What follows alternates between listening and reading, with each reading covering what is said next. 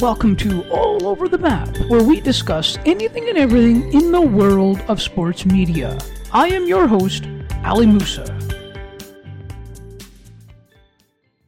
Thank you so much for joining me for this episode of All Over the Map. It is a pleasure to have you on board. And thank you so much for all of the feedback that you have sent. You can always drop me a line at A as in alpha, T as in the, O as in over, M as in map. Podcast 819 at gmail.com. That is A as in alpha, T as in the, O as in over, M as in map. Podcast 819 at gmail.com. We will have guests from the sports media side. As our name suggests, it's all over the map, where we discuss anything and everything in the world of sports media and beyond. The Beyond piece, we will have some authors on, some fans' perspectives we will have, perhaps even some former broadcasters. Let me know what you want to hear. We have a great show lined up for you this week. We have Mike Farwell, who will be coming into the studio to talk about his experience covering the Ontario Hockey League. But first, we will take a commercial break. Be back with Mike. Stay tuned, and I hope you enjoy this conversation. Are you looking for the best flavors of ice cream sandwiches in town at a reasonable price? Ali's Ice Cream Extravaganza has you covered with flavors you will not find anywhere else, like chocolate with pineapple mixed and caramel drizzle, just to name a few. And best of all, they are only 5 cents each, and we will beat the competition. Visit us at alisicecreamextravaganza.com. I am Ali Musa. Today, I am joined by Mike Farwell.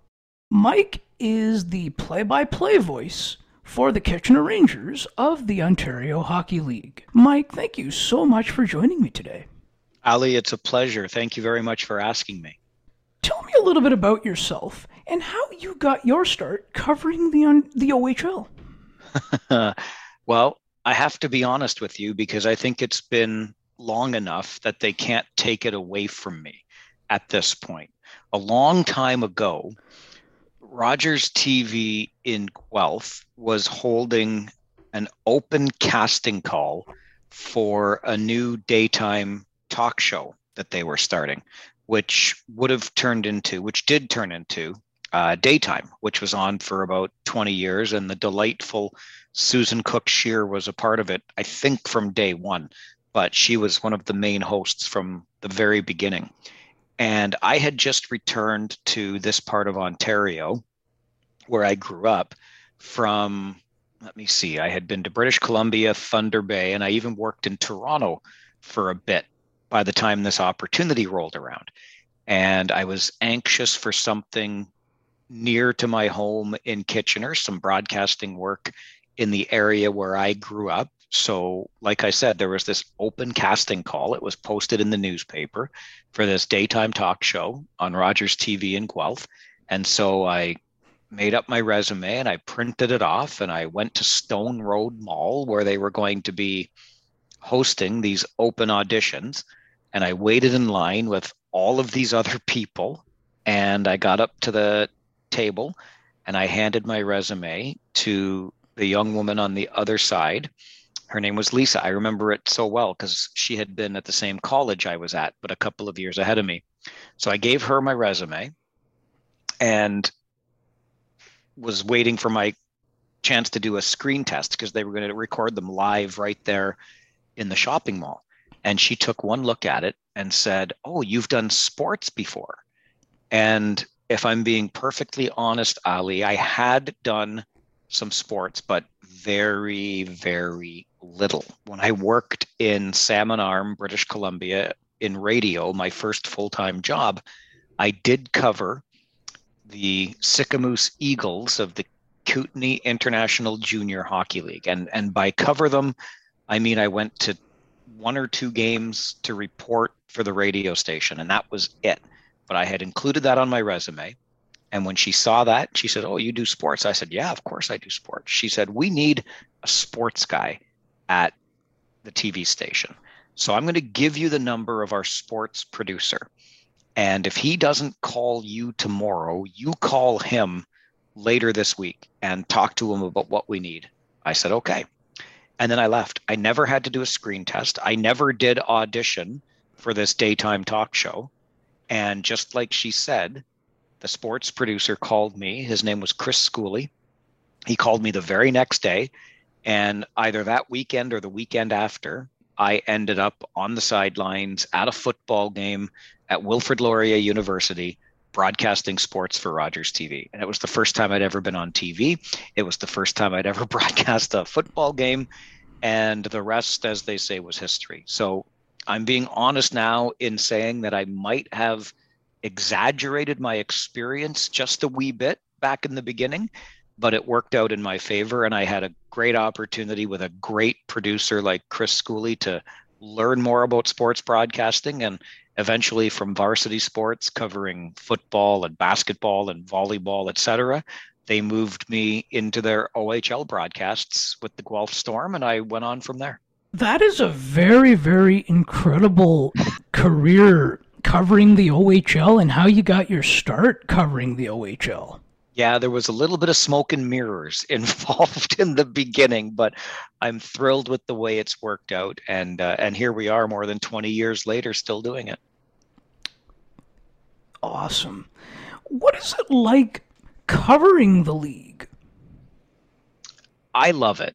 I'm at a point now, when I started out, and I think it's the same for most of us, our perspective is shaped by what we see on TV in terms of the National Hockey League and Hockey Night in Canada. And I know that when I was a kid, that was my dream. I wanted to be the next Bob Cole on CBC Hockey Night in Canada, doing games from Maple Leaf Gardens or now Scotiabank Arena on Saturday nights for the CBC. But this was a place for me to start. And then once I got into it, I just absolutely fell in love with the game. I fell in love with watching the players compete at this level, knowing that they were competing at this level to try to get to the next level. And now I pay far less attention to the National Hockey League than I ever have, because I'm completely immersed in the Ontario Hockey League. And I absolutely love it. It's very high level hockey. The fans are passionate. The rinks are quirky and charming, and it's just a great league all around. It's interesting where the perspective kind of comes from, because when you have that dream of broadcasting in the NHL, and then you get your start covering a league like the OHL, which is kind of a professional league of its own, where it's very interesting where that becomes. Yeah, the Ontario Hockey League is a very professionally run league, without question. I was about to call it a professional league, and that's a whole separate debate, because we know that there has been a movement and there remains a movement to treat these players as professionals and have them paid, etc. Like I said, that's a separate conversation, I think. But in brief, I think they get paid well by their school scholarship packages that they earn by going through the Ontario Hockey League, etc. So nonetheless, it's a very professionally run league. You could probably get away with calling it a professional league by the way it's marketed. There's money being made. Franchises are selling for more than $10 million. So it's not exactly inexpensive to be a part of the ownership group, etc. That is interesting. So they are paid by the school, so they're paid by their school. Is that no? It's not paid by the school. The team that drafts them, when they sign a standard player agreement in the Ontario Hockey League, the team that signs them to a contract then will provide them schooling at a post-secondary institution in Canada. So they can play in the Ontario Hockey League until they're 20 years old. And then they have 18 months after leaving the Ontario Hockey League to begin their post-secondary education. And that 3 or 4 years would be paid for by the Ontario Hockey League team. That is, no, that is interesting. That's great for the young guys competing. I think it is too. And then while they are playing, they get a $50 or $100 a week. I don't even know what it's at now, but they get a token amount of money for spending money. It recently went up to cover, gas expenses, cell phones, personal training to help them with their hockey, etc. But it's a very nominal amount of money. They live with a billet family when they're playing in whatever city they're playing in, so they get free room and board, and then they play, they travel, they go to school while they're playing for the team, and then when they're high school, that is, and then when they're done playing, they get the option of going to a university or a college of their choice, and the team that drafted them pays for it. Yeah, wonderful. Why does it not receive as much mainstream coverage as the national hockey at a national hockey league level? I think it's just all economies of scale, right? It does get, the same people, the same networks that broadcast junior games are the networks that broadcast pro games, but there's just not the same money in the league, and it's not quite as glamorous, if you will, right? When the professional leagues are playing in places like Chicago and New York and Boston and Montreal, the Ontario Hockey League is playing in places like Owen Sound and Sarnia and Sudbury and North Bay. And that's not to take away from any of those markets. They're all fantastic. I have a soft spot for some various reason for every single market in this league. But the reality is there's only so much of the slice of the pie that the Ontario Hockey League carves out of the hockey market. So the pros, that's where all the money is. That's where all the advertising revenue is. And there's not a whole lot left over for the junior game once you go through that. And it's also perhaps it's also like a fan support, like what receives coverage and what that sort of thing too. Right. And again, these teams, like even the biggest markets, if you will, in the Ontario Hockey League, Kitchener and London and Ottawa and Windsor, they're drawing fan bases in the thousands as opposed to Toronto and New York and Boston and Chicago drawing fan bases in the tens of thousands, right? Because they're bigger geographic areas, they're major metropolitan areas in Canada and the United States, and there's just a much larger fan base to draw from for the professional game, the game played at the highest level. Owen Sound has only so many, what's it, a community of 40,000 people, I think, forgive me, I don't know off the top of my head, it might be 50, but I don't think it's that high. So when you've got a city of that size, they have outdoor games in the National Hockey League that draw as many people as are in the entire town of Owen Sound, Ontario. So it's just a different, it's the game played at a different level. It's that's simple as that. What is it like getting access to the players from both teams that are set to compete, and what can be improved from the players' side to make it easier for them to be more willing and approachable with the media? It's funny you asked that, Ali, because I was just talking with a buddy the other day about this very thing.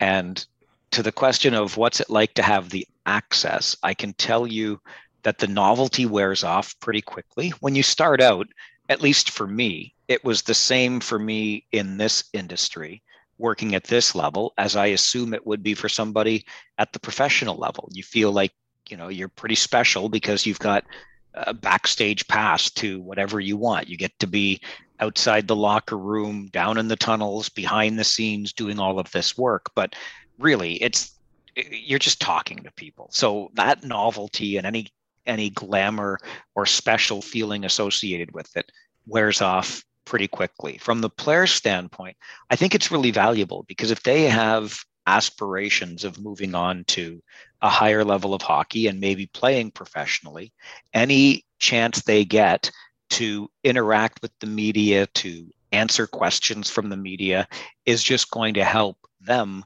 in the future. And I like to think that we do actually play a role in the Ontario Hockey League in preparing these young men for the next step and being somebody who is friendly towards them and not looking to embarrass them or catch them in an aha moment, so that they continue to trust those asking the questions at the next level. And even at the next level, most women and men that are there asking those questions are doing it for the same reason. We just want to learn about the players and let them share their stories with the fan base. That's a good point. And why is it though that fans tend to feel that the media does not ask the right questions? There is some level of that in the OHL too, depending on the market. Sure. I think the answer to that question is because everybody not doing the job thinks they'd be better at doing the job than the person who is doing the job. I think it's as simple as that. And in this day and age, when everybody has access to a computer to share their comments or their criticisms, that's what we deal with. And that's fine by me. I understand that's par for the course. What can be done to improve coverage to spread more awareness about the league and get fans paying attention, whether it is through audio, TV, and online?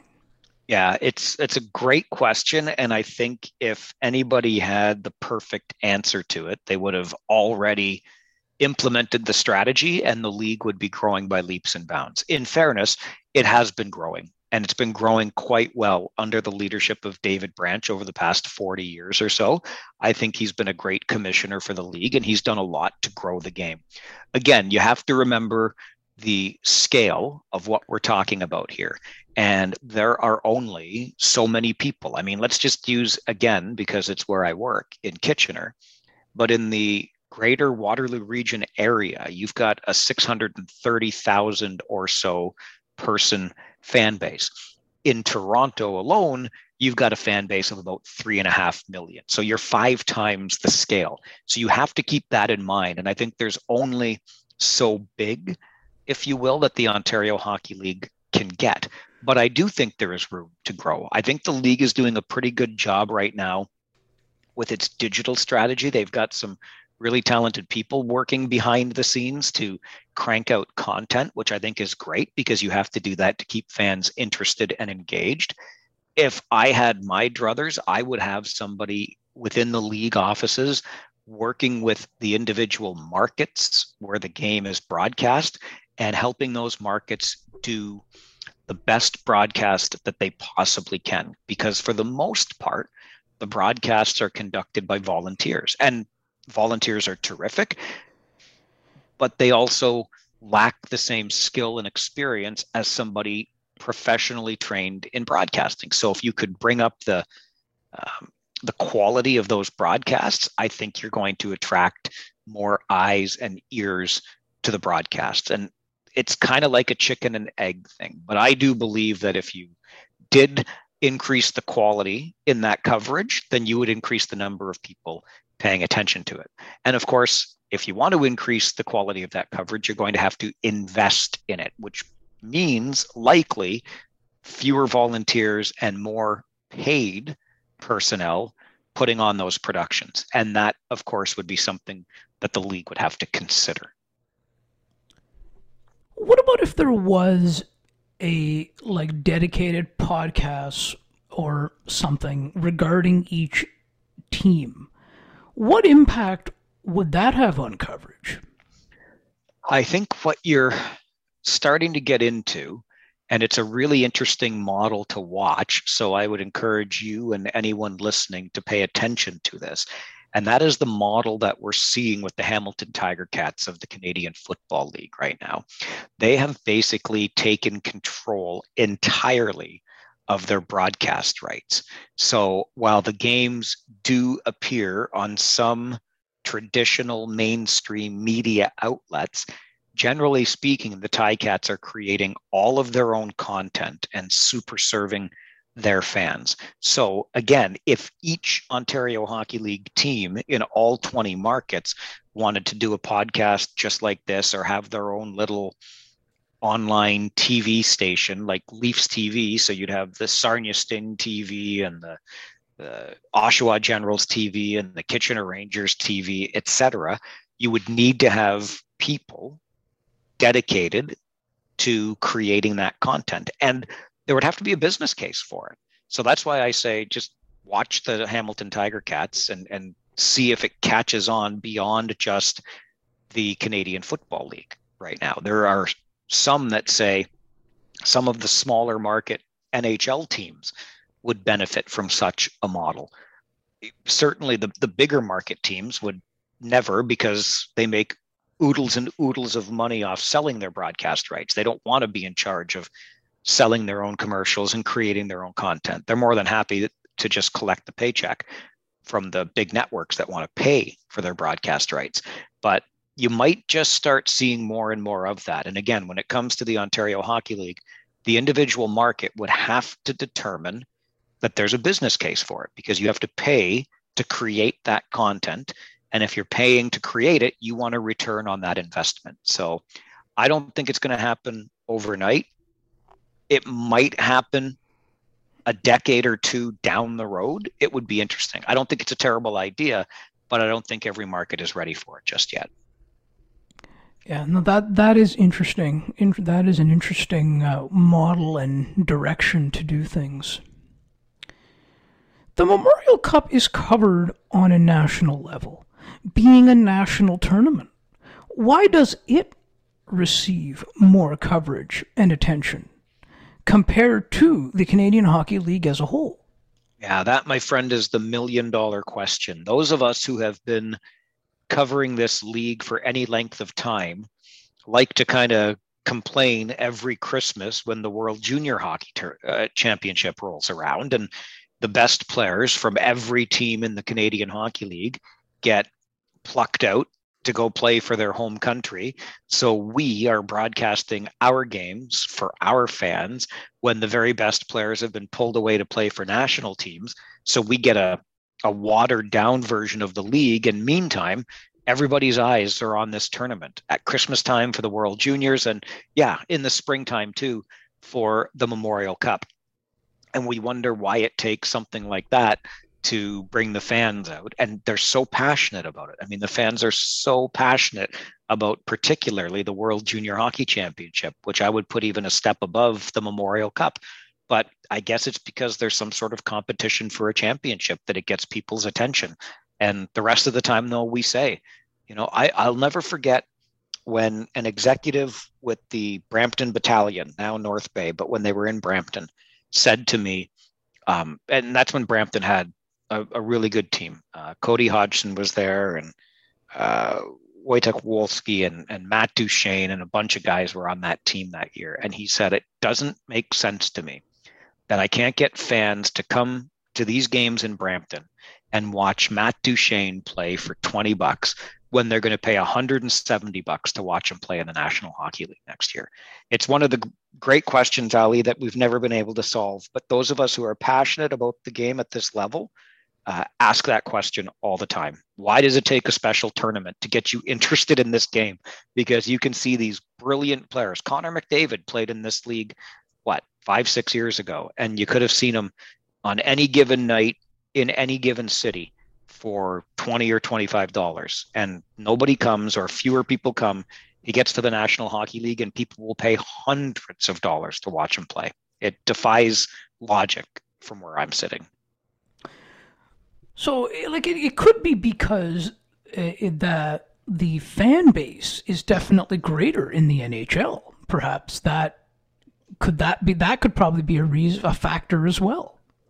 No question about it. And those NHL teams have huge marketing budgets, and they get all the coverage in every newspaper, on every radio station, on every TV in every market. I completely understand that.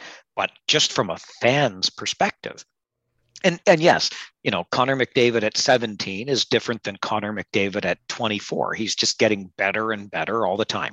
Again, I totally get it. But if you're a fan and you want to watch the best hockey players, I'm here to tell you again that the hockey you get to see across the Canadian Hockey League is really high level stuff. And these players are sometimes months away from skating in their first NHL game. So why wouldn't you come and see them in a smaller market for $20 or $25 or $30 and have a nice night out, as opposed to waiting till the next season when they're in the National Hockey League and paying $200? It just doesn't make much sense to me. Yeah, no, well said. There was an article written on Sportsnet.ca and the Toronto Star and many other news outlets regarding Hockey Canada's plans to address systemic issues in junior hockey. For those that may not be aware, Hockey Canada has been under intense scrutiny for sexual assault scandals that took place in 2018 and 2003. If it is not addressed before the start of the season, or if clear plans are not detailed, what impact will it have on the way the fans view media coverage for junior hockey? That's an interesting question. I don't know that it will have as big an impact on how fans view the media coverage as it has an impact on how the fans view the game, period. I think that the National Hockey League and its massive bottom line can absorb this a little bit better than junior hockey. And I would also say that junior hockey is still trying to recover from a year lost to COVID-19 when no Memorial Cup was played and most cities had very few, some had 0 games for an entire season. Certainly the Ontario Hockey League didn't have any games. That hurt the game at the minor pro level like the Ontario Hockey League. And fans certainly didn't start coming back in droves next year or the following year. Now, to your very serious, though, and important question about Hockey Canada, there is no doubt that there is a culture problem, and it's a culture that needs to change. I'm encouraged that the chair of the board of Hockey Canada recently stepped down. I still believe that the entire executive team of Hockey Canada needs to do the very same thing. This problem is not going to go away before the next season begins. In the Ontario Hockey League, for example, the Labor Day weekend is really the kickoff of the preseason. So it's not going to disappear in the next 3 to 4 weeks. But Hockey Canada can take meaningful steps to show that it's serious about changing the culture of the game. And that's all that the teams under the Hockey Canada umbrella can really ask. It's going to have an impact. Some fans may never come back. Some fans may come back slowly. But this is all in Hockey Canada's hands right now. And I hope that they continue moving in the right direction. The smallest step taken was the resignation of the chair of the board. More needs to happen. I think the entire front office needs to be cleared out, and then a whole new slate of people come in to demonstrate that Hockey Canada is serious about change. Yeah, that came out on the weekend. That came out on Saturday there, that the official announcement of him stepping down. Yeah. Is there something you would like to cover? Is there something you would like to share? Is there anything that you'd like to share that we did not talk about, that we did not cover here, about covering the Ontario Hockey League and the Canadian Hockey League? No, you've really given me the chance to just kind of open up and hopefully translate to you the passion I have for the game at this level. I've loved every second of it. And even though my hopes and dreams early on were to use this as a step to the next level and begin broadcasting pro hockey games. I have absolutely no interest in doing that anymore. I'm in love with the junior game. I love the feel of the game at this level, and I hope that anybody listening will give it a chance in the city they live or the city nearest to them. Check out a game in Windsor, or if you're stateside in Saginaw or Flint or Erie or up in Sault Ste. Marie or over in Kingston or Peterborough. Just go watch a game, take in the experience, have a beer while you're there, take the kids, whatever it is. But I think you'll really enjoy junior hockey. It's a terrific game, and there are some really terrific people in the game. Still worth your time and money for sure. Well, yeah, no, well, enjoy the brand of the game. Absolutely. And how can people contact you? Oh my goodness, how can't they? I'm a pretty easy guy to find in terms of an online presence, certainly around the Ontario Hockey League season, but I can be found easily on Twitter at Farwell_OHL. And I'm launching a podcast of my own called the OHL Podcast, which has got a little bit of content now, and it will be ramping up more and more with the full official launch by the time the season starts in late September. So you can look up the OHL Podcast on YouTube, Instagram, Facebook, and of course, anywhere you get your podcasts, you'll start hearing, and because of the YouTube channel, seeing the OHL Podcast in the weeks ahead as well. Well, Mike, thank you so much for joining me today. I really appreciate it. It's a real pleasure, Ali. Thank you very much for asking me. Thank you so much for listening to All Over the Map. If you have any questions or feedback, you can email me at atompodcast819@gmail.com.